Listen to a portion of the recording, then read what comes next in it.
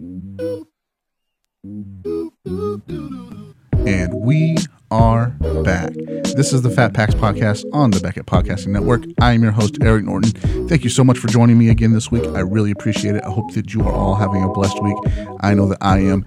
Just a big shout out and thank you to our sponsors, Ken Carl Sports Arts and Badger Brakes. Wow, about to get a little tongue-tied there. Badger Brakes and Ken Carl Sports Arts. Thanks for joining the show and being a part of the fun every week. Go check those guys out at their respective websites, kencarlsportsarts.com and badgerbrakes.com to get in on all their braking fun. We got a loaded show for you. I can't really waste any time getting into semantics, so I won't. But there's some new products and new pricings that I need to tell you about first. So we'll just start with the new pricing. We have 2018-19 Contenders basketball is priced. I think I might have said that last week, but it's been a few days since I even thought about sitting and looking at what was on the agenda from last week. So I think I got that on you last week, but if I didn't, there you go. 2018-19 Contenders basketball is priced, and 2018-19 Upper Deck Series 2 is priced too. I know that I said that last week, but I went back and re-looked at the Young Guns and adjusted some prices. So I wanted to let you know about that as well. All right, new product-wise, man, this is a big week because it's Heritage Week. 2019 Topps Heritage Baseball. 1970, the 1970 design. This is a product that everybody loves. I don't get it, but this is like your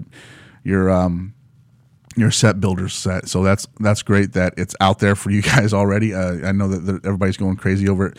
Ryan Cracknell has a great piece up on Beckett.com about all the variations and what to look for. It's you can find it on the homepage, obviously, but 2019 Topps Heritage Baseball variations, all you need to know. It looks like a long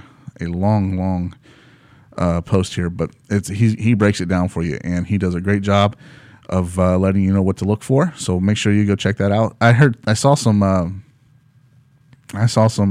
Twitter action yesterday on the nickname variations and whether or not they're hokey or what. That was an interesting conversation. I like them. I don't think they're totally hokey. I think there's a place for them, but they're in a lot of different products now that might get a little hokey where they're in some other brands and by other manufacturers as well. So that does get a little hokey when you're crossing up like that. But that's just me. So that's the big one was Heritage. I know everybody was looking for that, and your little hobby hearts are happy now. 2019 Historic Autograph Steel Engravings Baseball, 2018 Panini Contenders Optic Football, and 2018-19 Upper Deck Synergy Hockey. Synergy was my favorite hockey product last year. I loved the chase aspect of it. The base set is numbered so low from last year that it's really, really tough to price. It's I think the base cards are numbered to 17, 18, and 8 respectively, so it's just tough. It's really, really tough. But then the parallels are easier in that product. So I enjoy 20. I'm on the Synergy brand so far. I can't wait to see this one and see what it looks like. And good to know about Upper Deck here, man. I think it's the second or the third product that they've released with no redemptions in it. Every autograph is live, and I believe that SP Authentic is shooting for the same way. I would need to go back and confirm that, but Upper Deck is really doing a good job about not getting redemptions in their sets this year. So kudos to them. Upper Deck doing it big with for the collector, for the hobby guys. All right, I want to address one thing, and then I'll move on to the 30 teams, 30 weeks. Sacramento coming in at team number 16 this week with Panini. So if you followed the banter on Twitter the other day, I made a comment about being able to buy your way into a product with Topps, and Suze, to her credit, commented and left it at that. And I probably should have, but I didn't. And some say I doubled down on it. I can see where you would think that. My issue is not with the assistance that's going to the family that I believe the Parks family that was absolutely torn apart and devastated. That's an amazing and beautiful thing that should really be commended here. And looking back, that's probably the road I should have took. However, it felt, and this played out on Twitter, it felt disingenuous with the gesture about being able to buy yourself into a product. So I apologize. I'm sorry. The tweet's still up. I want to just be held accountable for what I said, so that's still up. You can go back and read it if you want to. So I just want to apologize for that. I mean, no disrespect to the Parks family. And what Topps is doing is great. And the guy that won it was great. He's got a great heart. So that's all amazing. I said it felt disingenuous. I would have done it a different way. So that's on me. I probably could have kept my mouth shut. So I didn't. And I'm making an apology now. So I apologize to Topps. I apologize to Suze, who pointed it out. And I apologize to the collectors I may have offended. Didn't mean to come off like that, but that's how it did. And I apologize to everyone who was affected by it. And I hope that we can move past this, because I'm getting ready to move past it myself. So, again, didn't want to offend anybody, but I did, so I apologize. Then brings me to Shep from About the Cards podcast. They're on episode, I think they're in the mid-30s, 37, 38, something like that. So Shep, if you listened to his show last night, and Ben and Steph's on there sometimes, and Mike was on last night. If you listen to this show, he said this last night. That show exists because of this one, and they didn't. I believe his words were, any two idiots can make a podcast, and so why not? And let's get somebody smart on and everything. All right, so you don't like my show, Shep. That's fine. That's fine. That being what it is, I feel a little slighted because there's never been a dialogue between us about that, but that's okay. And maybe it's my part. I could have reached out to you and definitely talked to you about it. So to you, sir, I extend an invitation to you, and I would love to have you on my show. I would love to have a conversation with you, and I would love to just break it down. We can talk till the cows come home if you want to, but we'll talk about different aspects and about collecting and the hobby and what it means to you and what it means to me. But I do want to clear some things up with you. I get into this with Rich Klein later on in the show. I say that I don't collect, and that's something that I did say on Twitter. I do not collect. If you listen to the show, you know that I collect a little bit, but what I mean by collecting is I'm not actively out there looking for stuff to add to my collection unless it's Kyle Seager. And I'm not even really actively looking to add to my collection there either. And I said it's because of where I work. And that's the total truth. Ben disagreed with that last night. That's fine. It's the total truth. Where I work at and what I do, there are rules about what I can sell and what I can collect. And there's rules because it would be unethical for me to, or any of us in that department, to go and stock up on. We use Pat Mahomes later in the show as an example, but go stock up on Pat Mahomes when we know what the prices are going to bear out. So it's not that we can't just do it altogether, because we can, but in order to just alleviate that stress from what I do, I just don't. There are definite distinct rules about what we can do and what we cannot do in that department, and who we collect and how we collect it is one of them, and who we sell, who we can buy and sell is another one. We have distinct rules about the dollar amount that we can do it, sell things at, or and that without. I'm kind of dancing around it here, but there are distinct rules because of some situations that we've seen in other entities, and we don't want to deal with that. So for myself, I just don't do it. There are people here in this building who do collect, and they have fun with what they do, but I guarantee you they have to run it through certain people to be able to do that. Also, I said that I don't like to talk sports. That started as a bit, sir, Mr. Shep. The fact is I I would rather talk to you about your family and how your life is going and everything other than sports. But I can and do talk sports. It started as a bit because there are people in this office who actually don't work here anymore that would come around every morning and just talk sports. And I didn't care because I watched the same game as you watched, and I saw it just as you saw it. And I've heard all the different opinions on the way in and all the pundits the night before. And I don't want to talk sports with you when I've heard about that all night long. I'd rather just talk to you about family, work life, whatever you want to do. That's what I prefer. To flat out, now again, I did say that I don't like to talk sports, so I can see where you would get that conversation from. But lo and behold, amaze, surprise, surprise, I do and can talk sports, Mr. Shep. Now, again, Shep, I will reach out to you personally after I put this out, and we can chat it up all we want, or you cannot. And the invitation is here. We do a super collector each month. I would love to have you on to talk about your Royals collection and the hobby. And if you accept my invitation, please, let's make it happen. If you don't, that's fine too. But I just want to, I know that you guys took a run at me last night. Well, not a run, but you guys probably went 10 or 12 minutes on me, which, okay, that's fine. So I just wanted to clear the air here and say, if you want to come on, please do. And let's chat it up.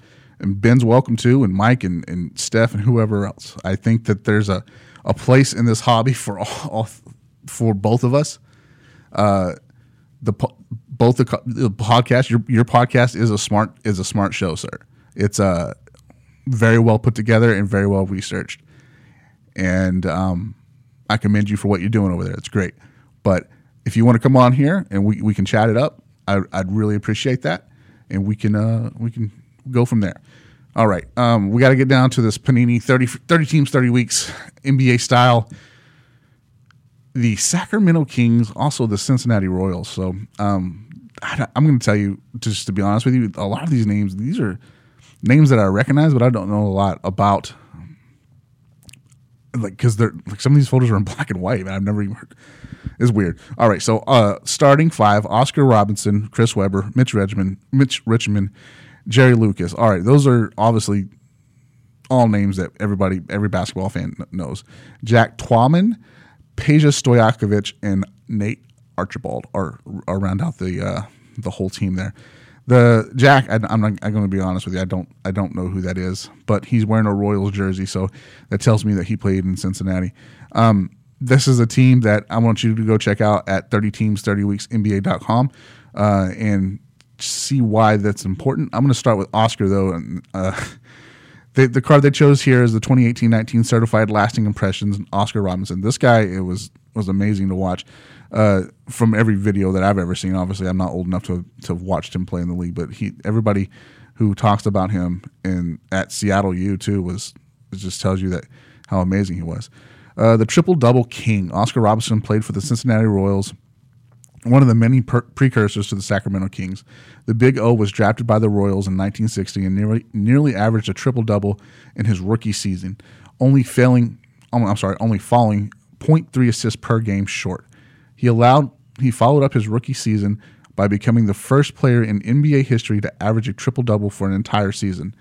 He won the 1964 NBA MVP and was an All-Star in all 10 of his seasons with the Royals.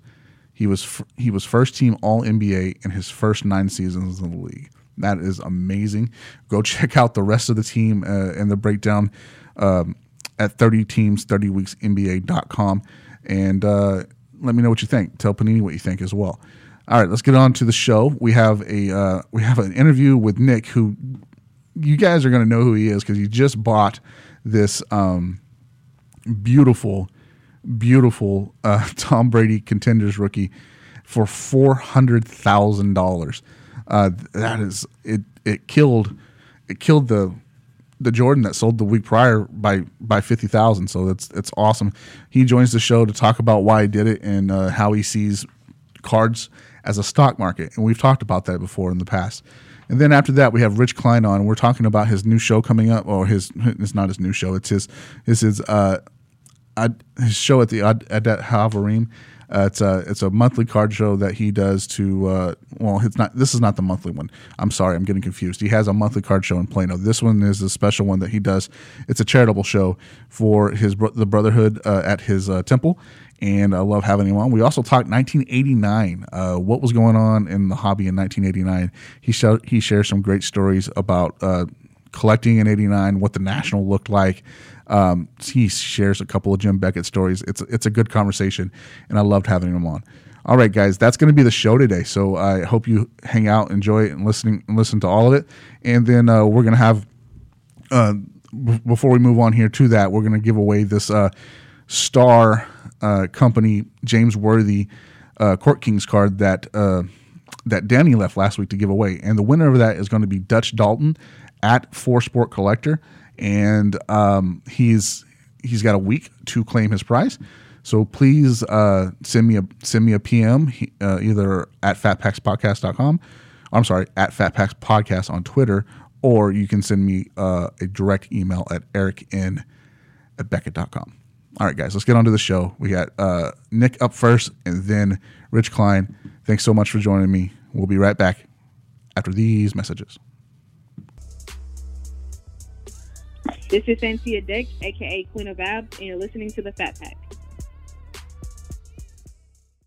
All right, guys, joining me next year on the Fat Packs podcast is everybody's new friend in the hobby, evidently. It's Nick Fiorella. He is the recent seller of the Tom Brady Contenders rookie that sold for $400,000 at auction on PWCC. What's up, Nick? How you doing?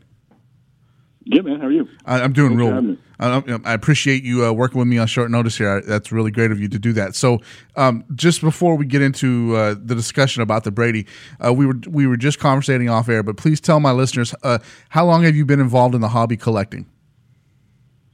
Sure. Yeah, I'm 41. I started collecting, I think, football cards when I was, probably 5, 6, 7 years old. I started off into football cards, but my favorite sport has always been baseball. And I remember my cousins collected baseball cards in the 80s, and I got a 1987 Topps pack of baseball cards for Christmas. And at the time, I collected football cards. Everyone else was into baseball. Bo Jackson was kind of becoming a thing, and his rookie card for baseball came out in 1987 Topps. Mm-hmm. And I think I told my cousin, I said, if I get a Bo Jackson rookie card in this pack, I'll switch over to baseball. Probably 1 in 40 chance of that happening, and of course it did. And I've kind of been focusing on baseball cards ever since then. But I've got a son. My oldest son is 13, and he was big into baseball. And once he got to, I don't know, probably 6, 7 years old in the Little League, he got into baseball cards and kind of sucked me back in. And I've been following it and investing my money in sports cards, kind of since then. Awesome. So you let me touch on a couple of things there. 87 Topps is my favorite set of all time. And it's just what I have this saying on the show that wood grain is sexy, and I totally believe that. And then that Bo Jackson rookie card is probably my favorite card of all time. So that's cool that we have that in common together. That's I think actually there's a lot of people that have that in common with that if pushed to it, they would probably say the same thing. So your kid drags you back into collecting, which is a common theme that we hear on this show a lot. Do you remember maybe what the set was that your kid brought you back into it with, or what set it was that you guys opened together that kind of re-sparked that feeling of collecting?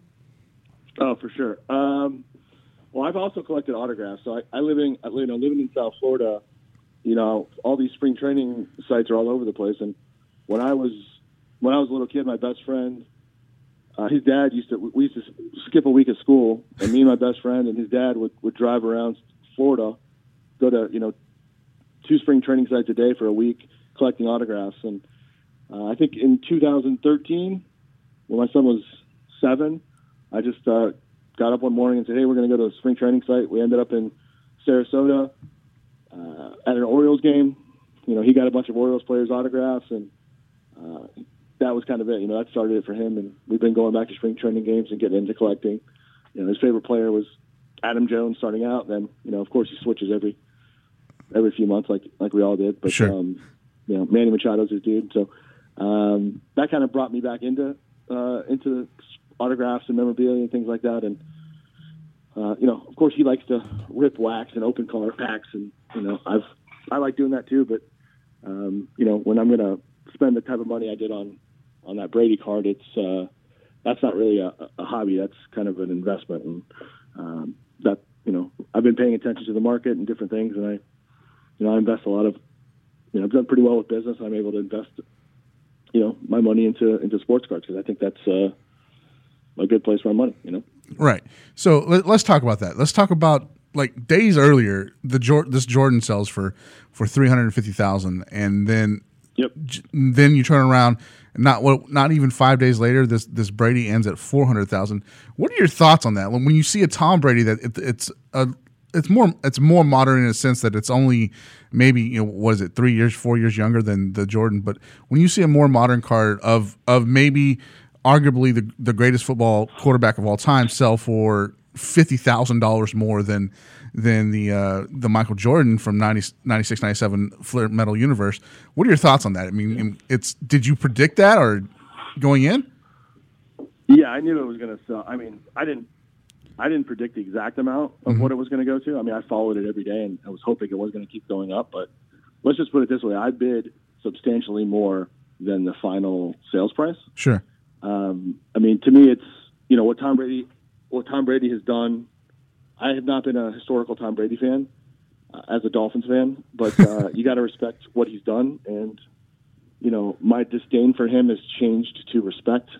Sure. And I love football, and I think he's the greatest quarterback. I think he's arguably the greatest football player of all time, and his story isn't over, so it's only going to get better. Mm-hmm. And when I saw the opportunity to buy the rarest, the best Tom Brady rookie card, to me, it's like investing in, a PSA 10, 1952 Topps mantle, 25, 30 years ago.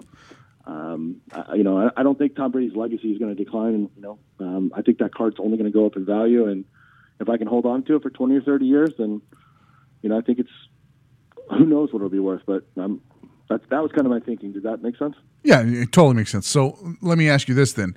You said you want to hold on to this for 20 or 30 years. You're 41 now. So let's just say 20 years, so you'll be 61. Mm-hmm. Would you be tempted to sell this as a retirement piece then? Or is this something that you think might stay in the family and get passed down to your son? I'm still growing a business. Sure. And, it just depends on where I'm at financially, what I need. I mean, right now I had some money to invest, and I spoke to my wife about it. Do I want to buy real estate? Do I want to put money in the stock market? And when I kind of explained my thinking behind it, I think that this is a better investment for long term, for short term. So who knows what will happen? Hopefully I can hold on to it, and hopefully it'll be worth, $10 million in 30 years. Of course. And hopefully I don't need it, But yeah. I invest a lot in more modern cards too, and I kind of sell those and buy those for short-term gains. But the older cards, I look at holding on to for as long as I can, and I would say the Brady is included in that. So you said modern cards again. Why not vintage cards? I mean, because everyone knows that there's not another 52 mantle being made right now, right? But in that case, there's not another 2000 Tom Brady being made. But I mean, the mantle is proven. The Tom Brady, this is brand new to the market at this value. Why not something more vintage than what this is? Well, I do invest in vintage cards too. I have a lot of really nice vintage cards. Okay. In fact, I just bought a card recently. I just bought a 1952 Topps Mantle PSA 8. Okay. Recently. So, and I look at that as, I look at sports cards investment as a stock portfolio. I have baseball cards. I have football cards. I have basketball cards. I have them newer. I have vintage. I have tobacco cards. I have a little bit of everything because I look at it as stock diversification. And I definitely have money in older cards too, and I see that as kind of slow and steady. The story of Mickey Mantle's story is not changing. His legacy is not changing. Correct. Tom Brady has pretty much, we're in the, I don't know, maybe the fourth quarter of his story. Maybe there's 2 minutes left in the game. I don't know, but he's already, like you said, I think he's probably the best. I don't know if that could be argued, and he might be getting better. I mean, he wasn't supposed to win this year. Right. If he does it again, what's that card worth in a year? Did the Patriots winning the Super Bowl again this season have any kind of significance to you as pursuing this card? Yeah, I would say so. I think before this year, I think it was maybe you could argue, to me at least, who was the best football player of all time. I think after this year, and with the public actually, with the public betting against Brady and saying that the Patriots are probably the least likely team to win the Super Bowl of all those that made the playoffs, for him to do that, with the team that he had, and a lot of this goes to Belichick too, right? But I mean, yes. So the fact that he did it when everyone else said he wouldn't, and he's 41 and all that stuff, yeah, hell yeah, that made a difference. Because I think after that Super Bowl, I don't think you can argue who's the best. I think he's the best football player of all time. Yeah, I mean it's definitely hard to debate it.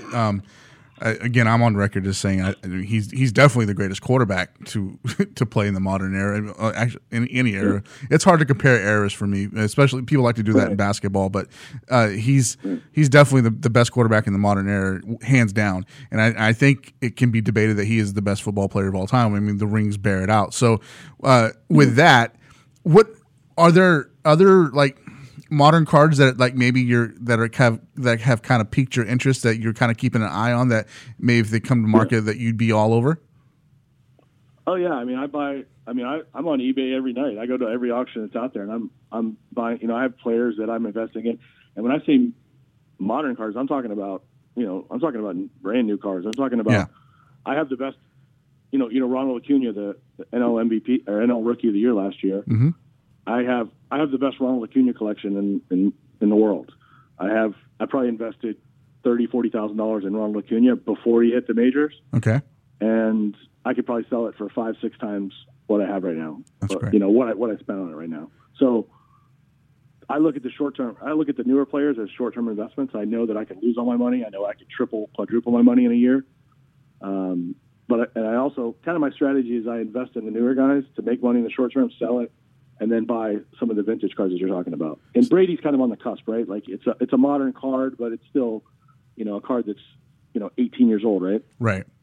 So this really is like a stock market for you then. And this is something that we touch on in the show periodically about how guys today, like such as yourself, are investing in cards and using them as stock. So is this something you learned? Is this, do you dabble in the actual stock market, or is this something that you just kind of picked up on and figured you'd give it a shot?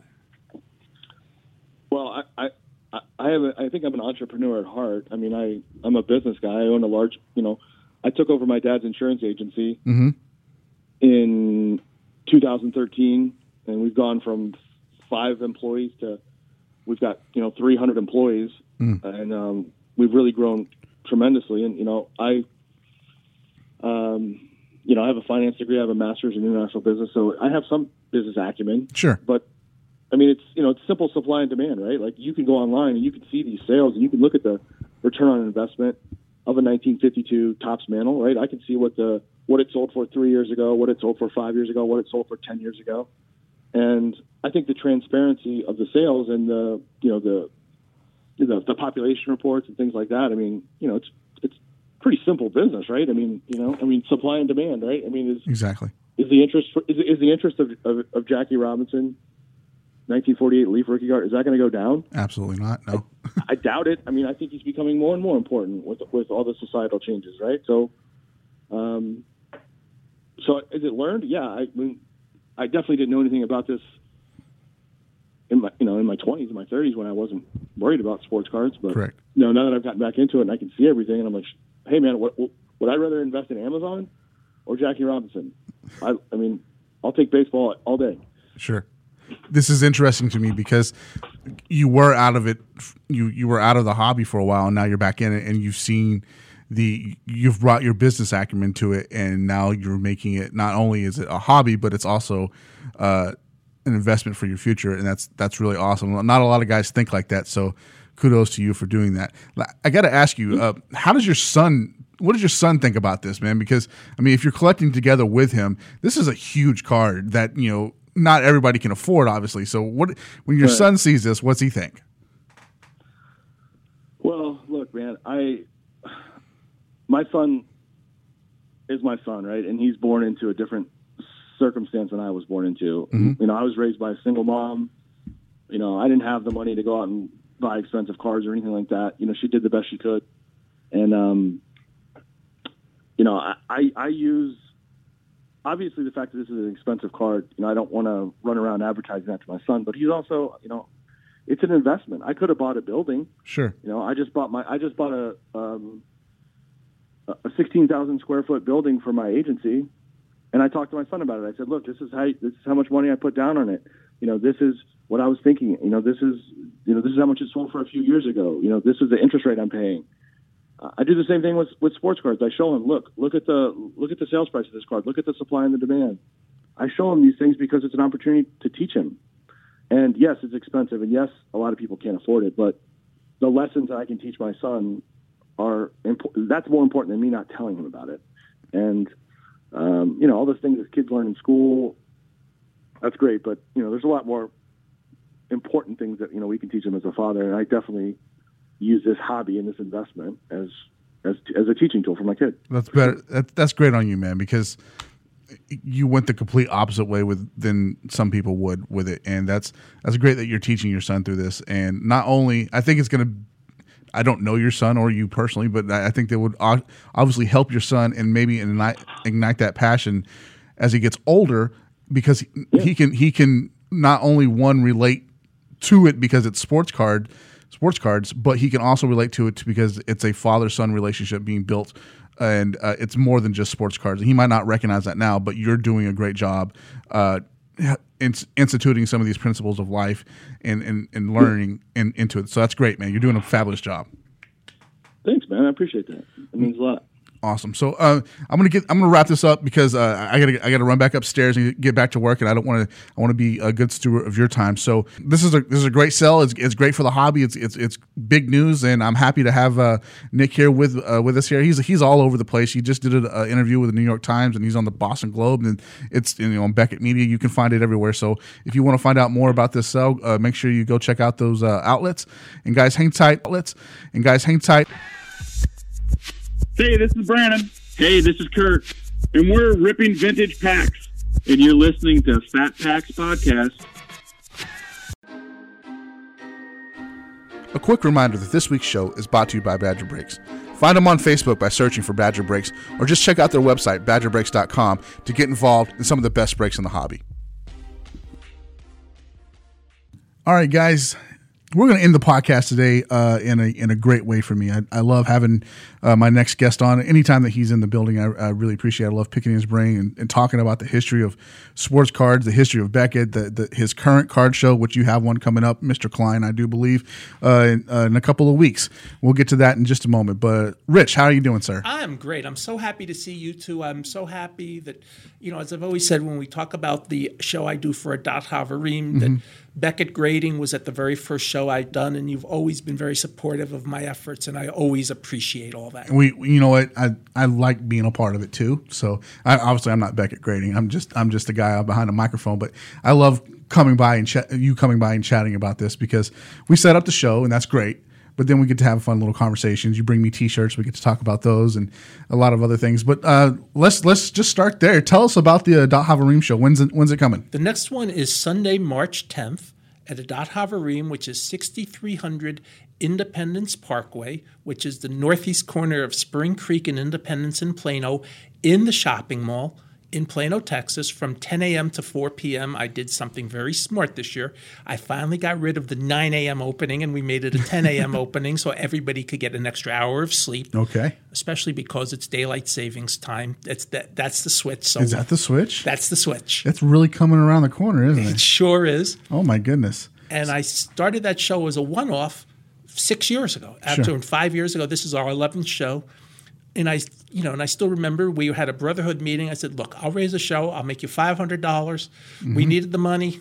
Let's just have, to me, let's have some fun. I was writing for Sports Collectors Daily at the time. I thought in the back of my mind, okay, this will make a cool set of columns to write how a show comes together. Sure. And okay, I'll show that I've done a show. It'll go away. Well, 1.5 million cards or some insane amount of cards later that we've given away thanks to Texas state law. We are still at it. We had our biggest year ever last year. We raised over $5,000 for the Adat Havarim Brotherhood, charitable prospects, charitable purposes. And what was funny is when you had to move my thing from yesterday to today, and I stopped in Triple Card since I decided to run in Plano. Sure. And they says, by the way, do you need a donation? Sure. Always take a donation.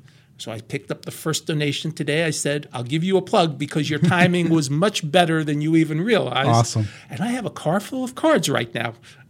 I've never been over to Triple Play. Not once. I've never been there. I've been to Nick's, which is that's a great store. But Triple Play, I need to I don't live anywhere near Plano. Right. That's really what the problem is. But I hear it's a great shop. It is, and Lawrence, the owner who bought it from Al, is evolving the store like he should.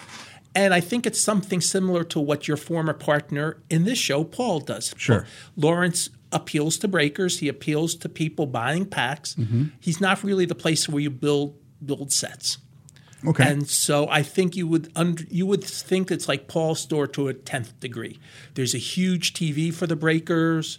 There's sodas and snacks for the breakers. Nice. And on top of it, if you ever want to go to lunch there and you like a diner-like element, there's a really cool diner-like element named Poor Richard's Cafe right next door, which is nice. You just email me or call me and we'll figure it out and I'll meet you for lunch and then we'll just walk over. It's right next door. Sounds great. Have you been to the new shop in Frisco? It's called Masons. Have you been to Masons? I have not been to Masons. I do hand out flyers for them at my shows. Okay. They're good people. It's a good, people your age, I suspect. They have a 12-year-old son or 11-year-old son. That's a nice husband and wife couple, and they love the hobby. And, and it's interesting, and I have no idea whether they collect anything or not. But I don't think so.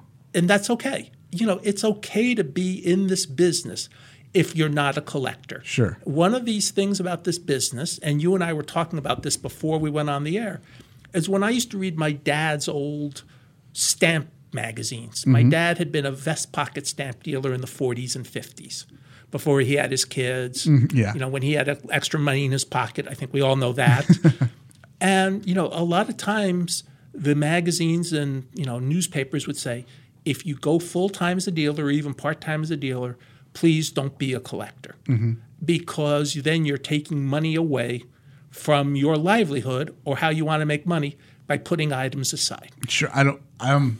This might be a little rough for some people, but it's like the old like The Wire. You don't get high off your own supply, right? You don't do that. So you can't mix the two, right? I would tell you, I would be a horrible store owner because I would want to be opening every box in there, right? Would you be the same way, do you think? I was. Yeah. I managed the store for a while, and I was able to resist it. But, there were times we start opening packs. Yeah. Because you get into it. There was a nice man named Steve McHenry. Okay. He was really sharp. He knew exactly. I mean, we could go to a store. He'd tell us, and this is like 98 through 2003 or whatever. He was in business for a long time. He opened it with his son. The son stopped collecting, but he kept going. Sure. But Steve could open and said, by the way, these are what your prices are going to be. And he was within one level usually 98% of the time. Wow. He was that good at understanding what the prices were and how the stuff was coming out. Because he was selling singles and that's okay. To understand what to sell singles at, you do open a box. Of course. But if you just open a box because you want to go for the ultimate hit, then you're probably in the wrong business. You're in the wrong business. That's this is stemming from a conversation that I don't have any problems saying it. This is stemming from a conversation that took place yesterday on Twitter about me not just openly admitting that I'm not a collector, and I'm not. I'm just not a collector. But as you pointed out, my son collects, and I help him. I'm very involved in the hobby. Otherwise, as a matter of fact, he bought 2 cards from me at the last Frisco show. Exactly. And I didn't know if I had it, and I had the last 2 69 top Seattle Pilots he needed, which is kind of exciting that a young kid. How old is Eli? He's 8. He'll be 9. 9 years old. And so this is 40 years before he was even born. Sure. And he's collecting the team that was in for 1 year. Right. 1 year, mind you. That was exciting to me for a few different reasons. One, is that I didn't find them. He found them he sat down and searched through your boxes and found them. Now you gave him a little pointer on where he might look. Yes, well, with my stuff you have to. Yeah, so that was very helpful. And then two, he was just as excited to pay you that $1 or whatever that you charged us for those two cards than he would have been, going to see a movie or whatever.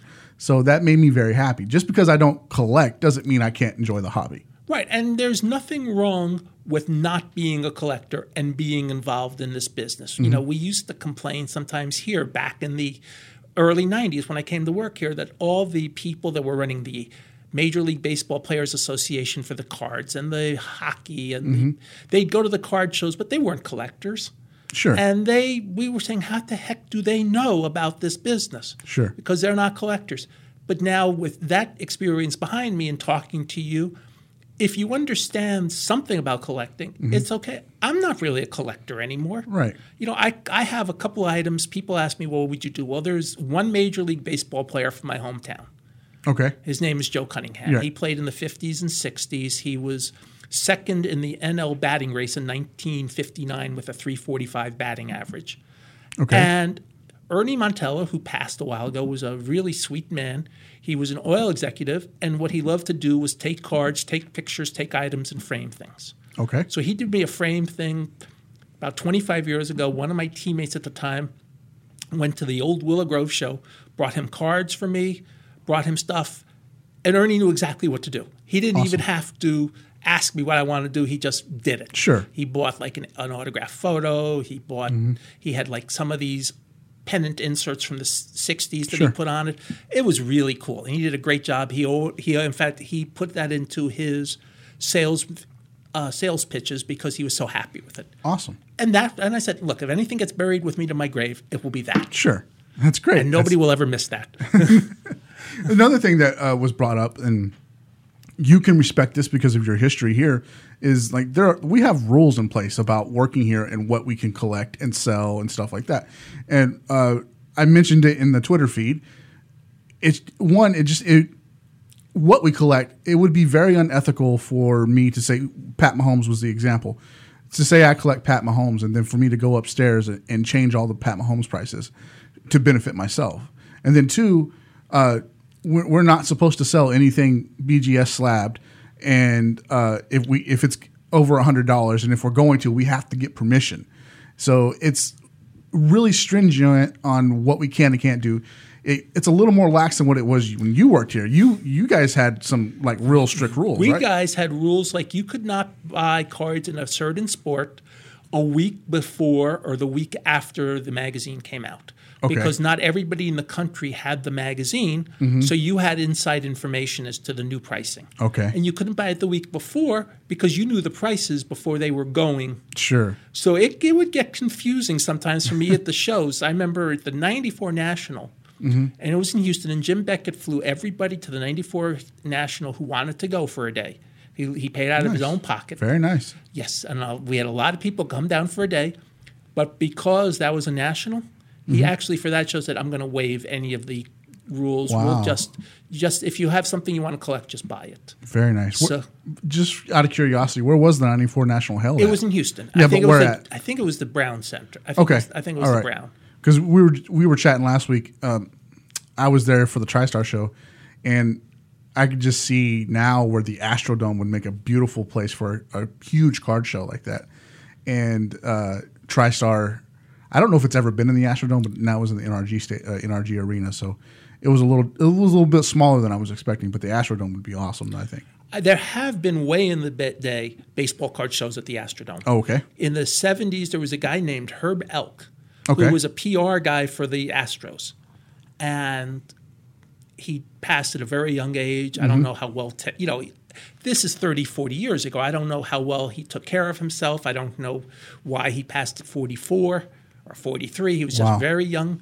But he was like an Astros PR guy. Okay. So and he loved the hobby. Okay. So he made sure that there were events in the Astrodome. Very nice. So we've had events in the Astrodome back when the Astrodome really was the Astrodome. Exactly. Now it looks decrepit almost. It looks sad. But it is sad. at one time it was the The eighth wonder of the world? It was when they came out. In fact, they did tours just like we do for Jerry World. They sold the book exactly saying it, the eighth wonder of the world, the Astrodome, with all the features. It was like 120 pages. Yeah. Yeah, it's crazy. It's absolutely crazy. While you're here, though, I did want to talk about 1989. It's the 30-year anniversary of a lot of great cards. The Junior Rookie, the Billy Ripken F-Face card. 89 Score Football was an amazing set.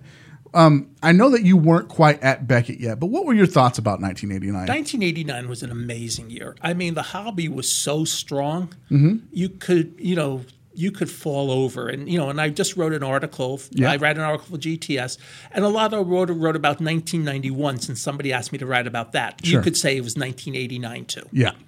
And there were so many shows. You literally had your pick of shows to go to almost every weekend. There were stores every single block, it seemed like. I know by 1991 we had 30,000 accounts. Holy moly. And, when we did the 1991 National, we kind of sort of had the first corporate booth of Beckett. I had 2 tables because I had bought my 2 tables the year before. Jim had his 2 tables. And a gentleman who was working here named B.A. Murray, who still has his 2 tables, had his 2 tables. We put all our 6 tables together. Okay. And we paid for everybody to go out there and made so much money. And all by just selling books, magazines, and back issues and back books. Really? I mean, that's how strong the hobby was in 91. 89 was the same thing. Oh, my goodness. That's crazy. The football magazine comes out at the end of 89. That is the first that goes with baseball. Right. I had the first one right up there, right above your head. And when that came out, that was I have an article in that, by the way. Oh, do you really? I really should do. take it out of the case. You don't have to. I have an article in that, by the way. Very nice. And they had to run around to get me a copy of the article because they only printed 125,000 copies. Oh, wow. And they ran out. And there was one customer service rep here the day after Thanksgiving, and that poor lady told me that it took her like a month to recover from everybody calling, trying to get more of number 1 Beckett football. Really? It had Bo on the cover. Yeah, Bo was on the cover. Bo was on the obviously. cover, and it was just an amazing time. The 89 National, with my friend Bruce Painter and his wife Benita running it, was the last one held at a hotel. Okay. It was at a big hotel. I mean, I could literally just take the elevator to the show each morning. It was insane. I was busy literally from Thursday setup and whenever we got there until we left on Sunday. Wow. It was an amazing show. Wow. Bruce sadly passed about a month ago. Okay. 68 years old. And I wrote about him too because there's a funny story, and we'll refer back to the synagogue. He's always sent me stuff. Okay, that's great. And he, sometimes it was better than others. Sometimes I could be prizes. Sometimes it'd just be cards. One time he says, I got these 5 boxes for you, but I just went to this estate sale and I bought a 1989 Donruss 5,000 count box of Tom Prince cards. I think he lives locally to where they were in Illinois. Can I send them to you? Sure. I'm not going to tell you can't send them to me. You've sent me so much else over the years. Right. So now I have a 5,000 count box that we've dispersed some of them of 89 Donruss Tom Prince cards. As I said, it's not even his rookie card. He is an 88 rookie. Right. And so if anybody ever gets a bag filled with Tom Prince cards, even if there's a prize, we will gladly give you a second bag. So you can... Who has that many Tom Prince cards? He may have been just in those days, that's one of the in fact, I didn't think about that, but that's one of the differences with 89 and today. Okay. People broke these big lots and sold huge cards in a penny stock market. Sure. You could have a penny stock market. Definitely. And I remembered, and the reason I finally realized I got to get out of this business about buying and selling cards, I was managing a friend of mine's store. We got an order form from somebody. And he could give you, or she could give you, or they could give you 8,000 copies of any 89 Topps card. Really? And if I'm getting 8,000 copies of a card, there's nothing rare or scarce about these cards. Sure. I got to get out in the new card world. Exactly. Wow. So let's talk about some of the names. I said the Griffey Jr. rookie, the Upper Deck, that's the one everybody knows. Well, that's the one everybody wants to collect anyways. We were waiting impatiently for 89 Upper Deck. Really? I think 89 Upper Deck Griffey, it's still an amazingly popular card. Mm-hmm. That may be, other than maybe a month in 1990 when he slumped a little at the very beginning, that may be the only card ever in the history of the hobby that's never had a cold patch in 30 years. You think so? Yeah, can't think it's ever had a cold. When I say cold patch, yeah, right. You still, people your age, people my age who are dealing, we still want that card. Exactly. Yeah. We still buy that card. Sure. It triggers so much in people. Sure. That I don't think that card will ever go cold. What about the Ripken one? Has it ever been cold to your And knowledge? the Ripken card has never been cold. In fact, the Ripken card has never been cold. Right. It's never been as hot as it was, but it's never really been cold. Sure. So yes, I think you're right. That's what's amazing. 2 cards. And we were talking about 89 score football. Yeah. The key rookies, if you think about them, they've never really been cold either. Yeah. And that set, that 89 score, it was so colorful. Like I just remember all the bright colors. And, Barry and Troy and Dion and Andre Rison, just pick a guy, right? They're in it. And it's so nice, but to get that centered, like really well centered, you can hit gold right there, man. You've hit absolute gold. A guy I did want to ask you about hockey-wise was Joe Sakic, because he was the biggest rookie in the set. And Joe Sackett's still very popular. It's just that hockey has dropped off the map for so many collectors. Right. We were saying that in those days, and we'll say that today. Yeah. Hockey may have less collectors, but they're more passionate.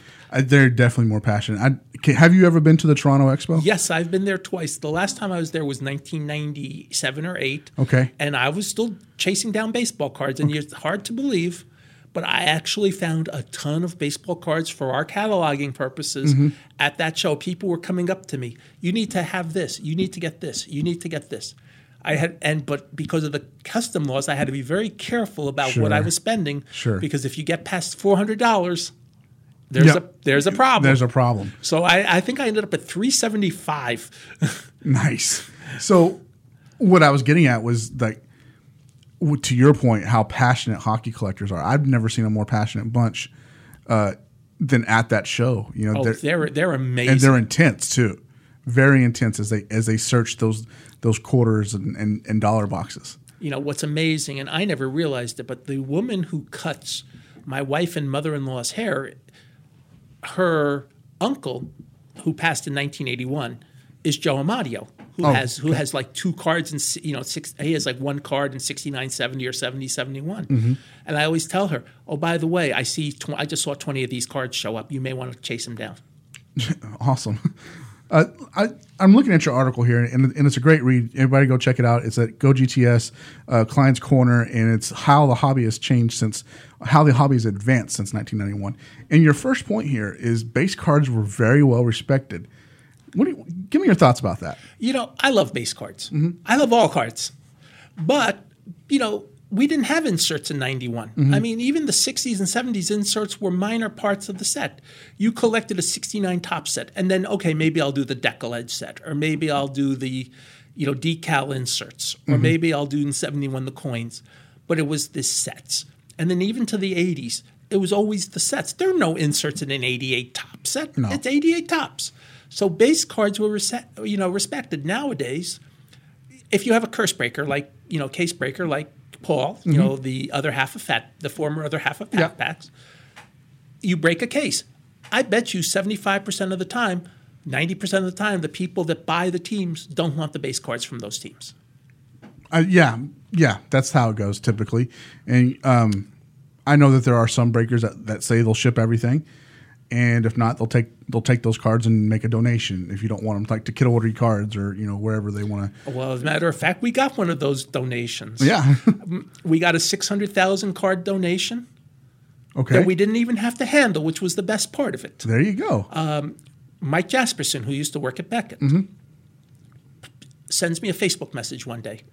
Rich, I have all these cards to donate to you. I need to send them. And I posted, such and such on Facebook. I didn't even post. I did vaguely. Another of our mutual friends, Ken Dinnerman, goes to me, are you talking about Jasperson? Yes. Okay. So he ended up buying the baseball and football cards. Okay. And he sold the basketball cards to a third-party person who wrote us a check, actually PayPal. I would say write us a check, but it's actually PayPal. I said, no, the PayPal account's a nonprofit account. Oh, wonderful. So we got a donation. Mm-hmm. So, and this person got basketball cards that he could use in bulk. Nice. And we got a donation out of it. Nice. And everybody's going to be happy. There you go. Very And simple. so we're happy with base. Yeah. We love base. We give away base cards. We also give away some insert cards in our Mm-hmm. bags. But base cards people love. They love the happy, shiny cards. Yeah. When you're giving people 100, 200 cards for $1, it doesn't take much to make them happy. Exactly.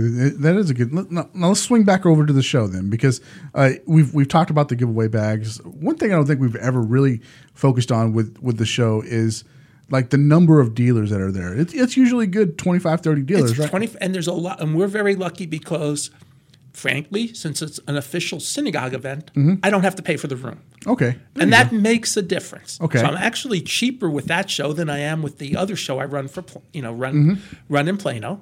Yeah. And the tables have a $35 cap. There you go. You can't, and we're basically sold out. I'm basically holding tables in case one person calls and says he wants them, who's been there since the beginning. If he Sure. calls me and says, I need my 3 tables, you got them. There you go. Other than that, I really don't, and if a corporate wants a table, yeah, we'll find a way to get you in. Other than that, I really don't want to sell any more tables. Sure. Which kind of silly to say. The room holds 43 tables. I save 2 for myself, and we save 2 for the price tables. Yeah. And I don't mind, frankly, if I don't sell more than the 29 wall tables we can get in the room, and then collectors can sit and trade among themselves too. That's fun. So, but everything at that show is reasonably priced. We are not trying to gouge anybody. I probably should have been $2 to get in the door, but it's like I was going to do that as a one shot, so it's $1. Right. Do you think I can raise the price now? Probably not. No. Probably not.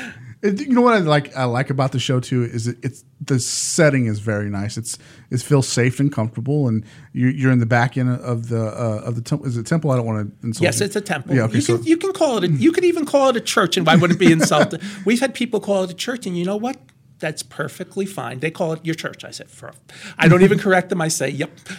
Very nice. So it's at the back end of the it's the temple, back end. and it's for a big guy like myself, it's a cool area. It's not too hot back there, so it's a nice, comfortable setting for people to come and, like you said, sit down and trade if they want to. And I've seen that with my own 2 eyes. So you run a great show, Rich. Thank you. I appreciate you do that. such a good job. And and I'm happy. We have a lot of vendors who do that show that don't do any other show in the Dallas area because the table prices are affordable. They say, I want to do a show. Sure. And this way I know I can kick back to the community. Yeah. And, and the spring money goes to send kids to camp, and there's other charitable functions as well. And the fall show goes basically to purely charitable functions. Usually that's the money we send to Jewish Family Services so they can give gift cards to those families truly in need. Sure, that's amazing. You do such a good job, and I'm so happy to have you on and let you talk about it. It's again, like I said at the top of the interview, we get to talk about your show, Dot Havarim, and then we get to talk old sports cards too. So I that's love cool. talking old sports cards. I mean, we had such a blast last time. Sure. That 30 minutes we were on went like that. Yep. And so I'm always happy to talk to you. We talked about your ethics, and we had ethics. I was telling you, we had ethics seminars. We actually would go to a place called the Press Club and have ethics seminars about what we could and couldn't do. Really? Now, just bringing that up, it just because it triggered an old. Did you work in the same building that Chuck Norris worked in? Yes, that was the building on Dallas Parkway. Chuck Norris was on the first floor. Okay. He had a little office on the first floor. He came in the same way some people do, where I was working, it was easier to come in that door, but you could also come in the other door. Sure. That was the old building on Dallas Parkway. Okay. Were there rules about talking to Chuck? No. No, you could talk to him? You could talk to him. Awesome. Was he cordial? I never saw him. The Okay. only time I would ever see Chuck, every once in a while, Grant Sandground, who used to work here, and I would sometimes go out to dinner on a Sunday night. We'd usually go to some sushi place. Sure. He'd usually come in with some smoking hot blonde. There you go. We would see him occasionally with some smoking hot blonde at some sushi places in Dallas. Very nice. Very nice. Now, last time you were here, you brought me some T-shirts to give away. I gave those away. I have 3 more that you brought me. There's 2 that I'm interested in, but the one I really want to know about is the softball shirt. Yeah. There's got to be some great softball stories. There's one that I'll never talk about because it was something I'm not proud of doing, and we'll leave it at that. But it Okay. involved something where my brain synapses went in the wrong direction. Okay. So we don't talk about that one. All right. But we were a bunch of people who probably thought we were better athletes than we really were. Sure. But- You just held yourself proud because of where you worked, right? Yes. Okay. And, we played some really good teams and some crappy teams, and sometimes we won, sometimes we lost. But I think that was one of the last teams we had. We had enough people in those days we could actually do softballs. Right. And that was kind of fun. The first year we ever had a softball league, we wore black jerseys. Oh, no. And it was almost the summertime. You Right. can imagine how much fun that was. That's nothing I want to think about. But one of my favorite stories about the softball, a good, clean story. One of the teams we played once had Dave Hostetler on the other team. Really? From the old The old Ranger Yeah. with 23 homers as a rookie in 1982. Well, give him a softball to hit, and guess what? Oh my goodness. 3 at-bats, 3 homers. Wow. All went further than the one before. Oh my goodness. And that's my favorite story. Wow. And I'm catching. So he's a big guy, Right. and I'm watching these balls. It's like, yeah. Who was pitching? I don't remember. You don't remember? God, I hope it wasn't Jim. Jim never played for our. Jim, Okay. Jim did play softball when he was younger. Sure. And he tells me this story is apocryphal. Oh, really? But I tell him it's the first time I remember meeting him, even though he tells me he remembers me before that. Okay. And I probably did meet him in passing before that, but he remembers. But it is true where I tell the story, Okay. except it's apocryphal. It may be apocryphal for where we first met, Okay. because Jim traveled the country and he came up to New York a lot. Mm-hmm. So I would probably see him at New York or Philly shows. I probably met him without realizing it. We probably talked. Sure. And in 1984, the National used to have more than just a show. Okay. They had seminars. Okay. They had softball. They had trivia. There was all sorts of stuff you could even do during the show. Wow. The seminars were the day before the show. People would talk. There'd be the one that drew the biggest audience was State of the Hobby, which was really cool. I mean, Sure. and Thursday morning I would play softball. Jim's the designated catcher for both teams. Is he really? And he's the designated catcher so he can meet everybody. That's funny. And He's Jake Taylor in Major League Baseball. Okay, go ahead. I'm sorry. No, I like that. I didn't realize that. He's Jake Taylor in Major League Baseball. Yeah. And he's doing that so he can meet everybody, and it's an informal way of meeting some new people and in a nice situation. Sure. And Jim says, "Oh, by the way, I always enjoy reading everything you write." Well, I was writing the Times for Baseball Hobby News. I was answering polls. I would also respond to his surveys. So I wrote a lot. Sure. I still write a lot. Sure. That's just a different type of writing now. Exactly. That was more writing based on pricing. This is more writing based on memory sometimes, based on, as I said, my next column for Client's Corner will be, do you really have to be a collector to be in this business? Sure. And that actually was triggered by what we were talking about earlier. Awesome. And I wrote about that in my Sports Collectors Daily about that's where we first met. He swears to me that's not true. Really? And I'll go with his word. Okay. Well, But- it's probably Jim's memory is probably better than both of ours combined. Right. So Exactly. when Jim, let me ask you this, and we'll get out of here. When Jim said, "Hey," when he mentioned that to you, I enjoy everything you write. How did you feel? Oh my God! I didn't come down for the rest of the show. Sure, I understand it because you told me this. Hand to God, you told me this. Hey, Jim listens to the Fat Packs podcast and he likes it. It went in one ear and out the other. But when Jim told me that, it was a completely different feeling. So it's really cool. I know that we're building Jim up to be this, this God among men, and he is in some aspects. In some ways, he is. Yeah. And, I'm going to tell a Jim Beckett story that's very. Please do. In 1998, the company was struggling. We weren't going out of business, but we were struggling. Sure. We had a couple, after all the great successes of the early and mid 90s, we had a couple of down years. We definitely lost money in 97, and I think we lost money in 98. This is just before grading got going in 99. Okay. I don't think from that point they ever really lost money in this company. Sure. Jim and everybody's all upset because there's no Christmas bonus. By that point, I had been there long enough where every November we would do these forms, and I didn't understand the math, but I would get a check for my unused PTO. All right. Hey, to me that was my yearly bonus. Guess what? Yeah. That's perfectly fine. That's my yearly bonus. Guess what? I'm a happy man. Right. Well, Jim, and he didn't do it till maybe a day or two before our annual Christmas meeting, our annual meeting where we all got together. Mm-hmm. And he made sure that everybody in the company got some very nice bonus out of his own pocket. Very nice. Just because he knew morale was way down. Yeah. And he knew that if he didn't do something with all the money he has, I mean, he is not a poor man. Right. You went to his house for the hobby dinner in January. Mm-hmm. I think that was the first time you were there. Yeah, it was the first time. Yeah. That's his guest house. That's nicer than yours and mine house. Yeah. And he made sure to do that, to make sure that his employees were happy. Sure. He didn't have to do that. Nowadays, 99 out of 100 employers would say, yeah, I got mine. Yeah. He wanted to know, I got you. I got your back. Sure. I want you all to be here. And we also got, in addition to the bonus, which was not insignificant, $100 of Galleria Gold. Okay. And all you had to do with the Galleria Gold is if you buy something with Galleria Gold, they give you the change in cash. Very nice. So a $7 CD, right, because the golds were $50 each. Mm-hmm. So a $7 CD became $43 in cash. Very nice.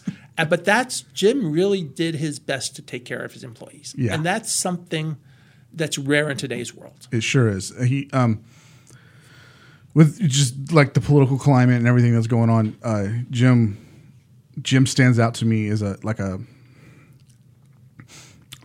throwback. He is. Yeah, a throwback, and I mean that in a good way. Yes. I never worked for him. I've had the pleasure of meeting him and having dinner with him, and he's one hell of a guy. Yes, that's all I can say. He's just one hell of a guy. All right, we're gonna get out of here. I want to be a good steward of your time, sir. Oh, you're fine. I could do this for hours. Yeah, I know. But I do have to go back to my job too. Exactly. So thanks so much for Rich. Thank you so much, Rich, for stopping by. Again, March 10th, 10 a.m. to 4 p.m. at Adat Havarim. Give me the address one more time. 6300 Independence Parkway, Plano, Texas, 75023, northeast corner of Spring Creek and Independence in the shopping center. Okay. Guys, it's in the corner of the shopping center. You can't miss it. Go check it out if you're in the DFW area, and I promise you won't regret it. All right, guys, thanks for hanging out this week, and until next week, just keep listening. Cue the Drake.